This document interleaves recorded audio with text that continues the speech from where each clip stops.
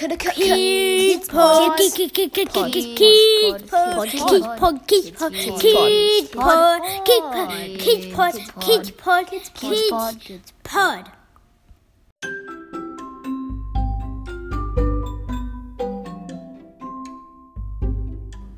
Welcome to Kids Pod, a podcast where kids get to ask adults the questions they really want to know. Nothing is too rude to ask.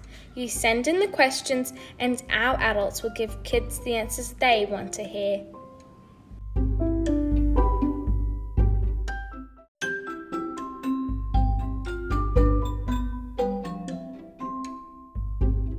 Travis Cartwright is a wedding photographer at Cartwright Productions. We welcome him here to Kids Pod to talk about what it's like to capture brides and grooms on their most special day. Hi, my name's Travis Cartwright and I love photography. I loved it so much that when I was at school, that's all I wanted to do. And now that I'm out of school and have been for about 30 years, it's something that I'm still very, very passionate about and I enjoy doing. I love it so much that I hope that my passion for it has rubbed off on my wife, Sabina, and one of my sons, Logan, who also share a deep passion for it. In fact, now the three of us all work together in the business. We love capturing the biggest day of most people's lives, which is their wedding day. And we work together as a team to provide an amazing, what we hope, service for the couple and their families so that they can look back and relive one of the most amazing days of their lives. I love the photography documentation process. I love the fact that what we're doing on the wedding day will be able to be viewed in hundreds of years' time by relatives to look back and see what their grandparents or great-grandparents' wedding day looked like in an amazing quality and vibrancy that we were able to capture on the day. Hi, my name is Gracie and I am 8. My question is, do the bride and groom ever laugh while you're taking photos? Hey Gracie, they certainly do. A wedding day is quite often one of the best days of your life. And for brides and grooms, they're surrounded by the people they love and care about the most. And it's a fun day. And one thing's for sure, what I want to do is make the experience as much fun as I can. I have a theory about photography, which I'll share more about with you all shortly. But in answer to your question, they can't wipe the smiles off their face. And it's quite interesting.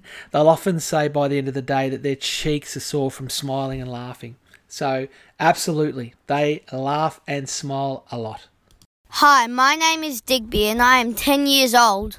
How hard is it to get a perfect picture? Hey Digby, that's a great question.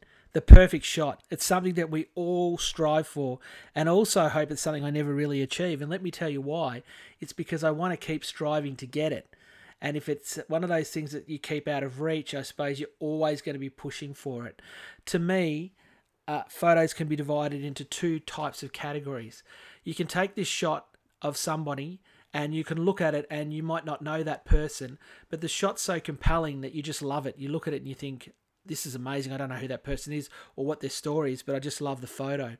The second type of photo is one you might take when you're with some of your best friends and you're playing, and it might be a photo off your iPhone. It might even be a great shot from composition or lighting. But when you look at the shot, it makes you feel really, really happy because you remember a great time that you had on that day. So for me, the perfect shot on a wedding day is a culmination of an amazing shot that anyone can look at and say, that is just a brilliant shot. But to the bride and groom and their family and friends, they'll look at it and remember what an amazing day they had, so much fun, laughter. And to me, that's the shot that I'm striving for constantly. What is the most embarrassing wedding photo you have ever taken? Hey Digby, this is another great question from you. I guess one of the funniest or the most embarrassing photos that I've been involved in was a few years ago now when I was actually shooting by myself for a wedding. Now, the mother of the bride had a very interesting top. At the time, I didn't realise, but actually one part of her was completely uncovered. All you could see was her bra. I just sort of thought that was the way the top was meant to be. It was some sheer lace over it, but it had blown in the wind and come sort of undone. So we did all these family photos, and of course, it was wrong, and when she discovered, she was totally embarrassed, and it took a lot of time for us in Photoshop to have to try and fix it up. But as I said, at the time, I was completely unaware of it. I just thought she was trying to be super fashionable and a little bit risky. But there you have it. That's a very embarrassing moment, particularly for the mother of the bride. What's the craziest position you have ever had to be in to get a perfect shot? Okay, this is another great story. A few years ago, I was doing a very, very big wedding on a farm. And one of the old farmers had like an old, it was like a cherry picker. And it was like ancient. And we decided that the best thing for me to do was to get in the cherry picker and go up a little bit and then get a photo of everybody. And that seemed like a great idea at the time. But what happened was, when I got into the cherry picker, and I should say that I'm scared of heights, like really scared of heights, and I was only going to go up a little bit.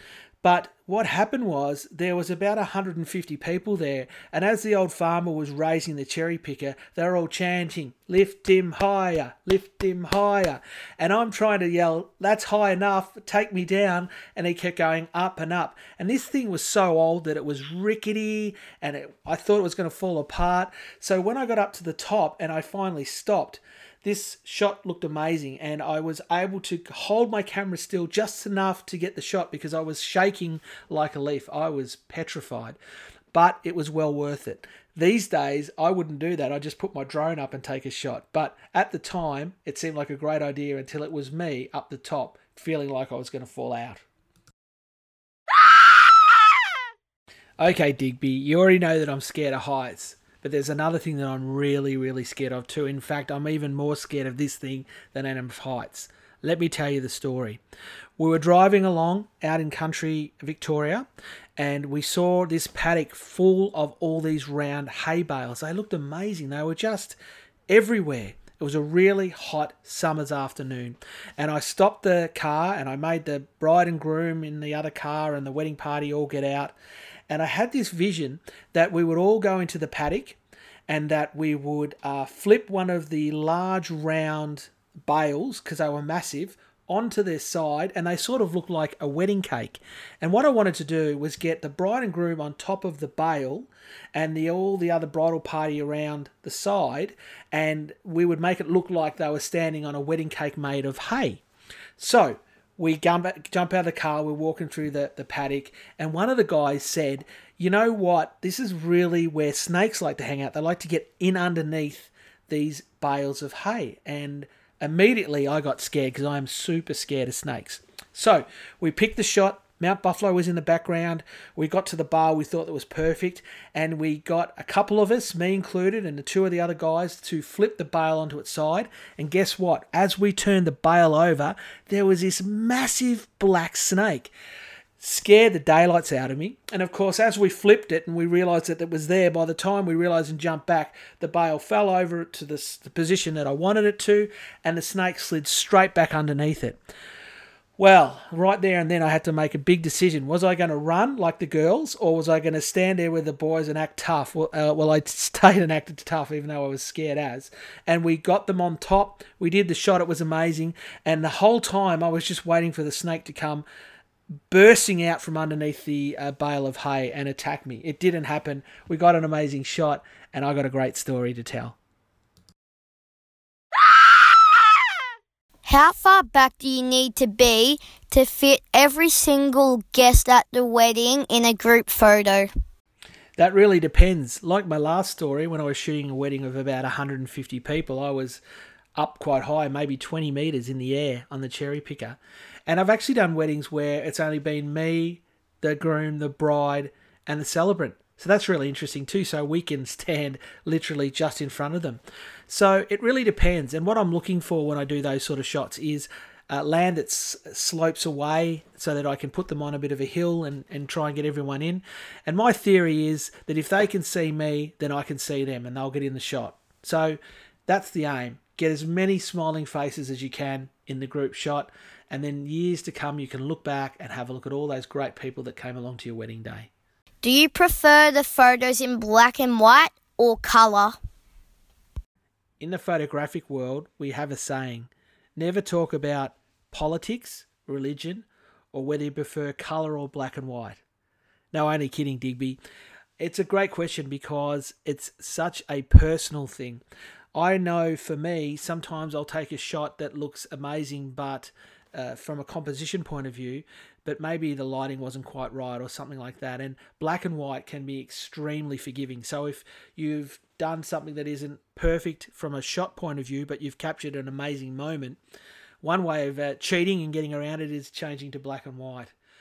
What I personally do is I really love colour. I'm very much about a documentary style of photographer, and I really want to capture the moment as it's happening so that you can look back at the shots and feel like you were there. But having said that, on the wedding day, there's quite often a period of the shoot when we go away from everybody. It's usually just me, the bride and the groom, and we want to set up some stunning shots. I often call them hero shots. So these are the sort of photos that you would want to put on the wall of your main living area or something like that, people would just look at it and go, oh my gosh, you guys look absolutely amazing. And in those instances, sometimes a stunning, very contrasty black and white is just what's going to hit the spot. Is it hard to make fake orange tan skin to look good in a wedding photo? Now that's a classic question. And you know what? Quite often it's not the bride we've got to worry about. Maybe the auntie or someone like that that's gone for the low quality, cheap self-tanning option. And you're right, Digby, that can be quite challenging at times to try and make it look less orange and more natural.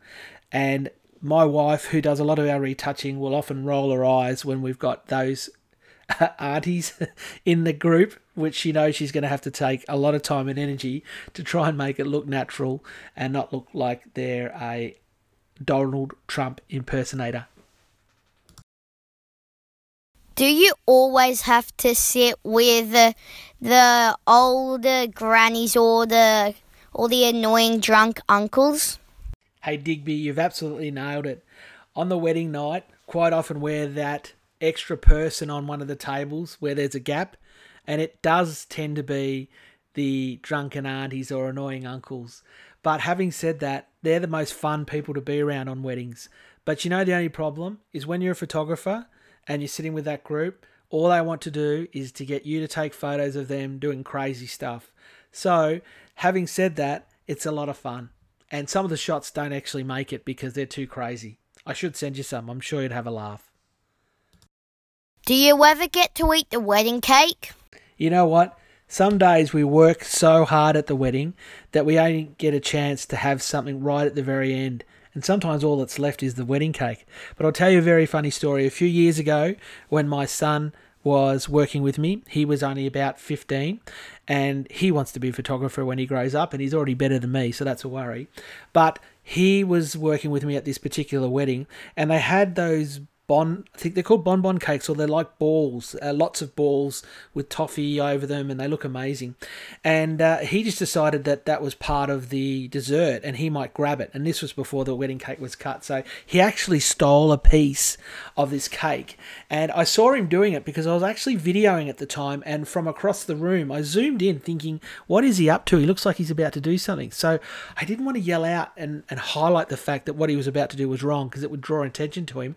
But as he slowly pulled it out, I was waiting for the whole stack to fall over. And the good news is it didn't.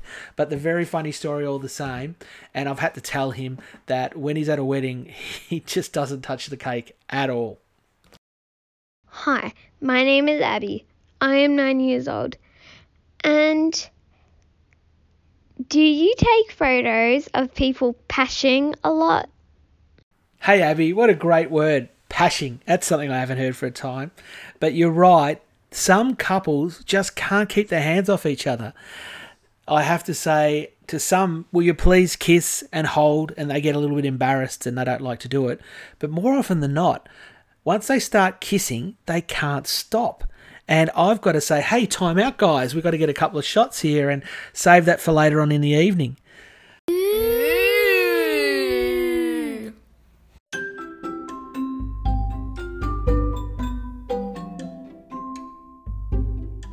Kids Pod was created by Amy Chan, intro by Nikki Strauss, cover art by Glenn Strauss.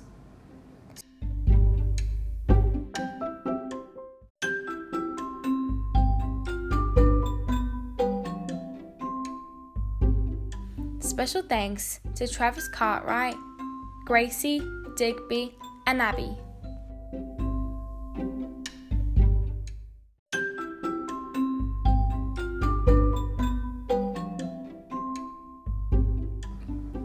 To send us your questions for future episodes, contact us at amychan.com. We also ask that you please subscribe so you don't miss any future episodes of Kids Pod. And to help our other people to find us and spread the word, we would love it if you would give Kids Pod a 5-star rating and share our link with your friends. This is Christina Uchino. Thanks for listening.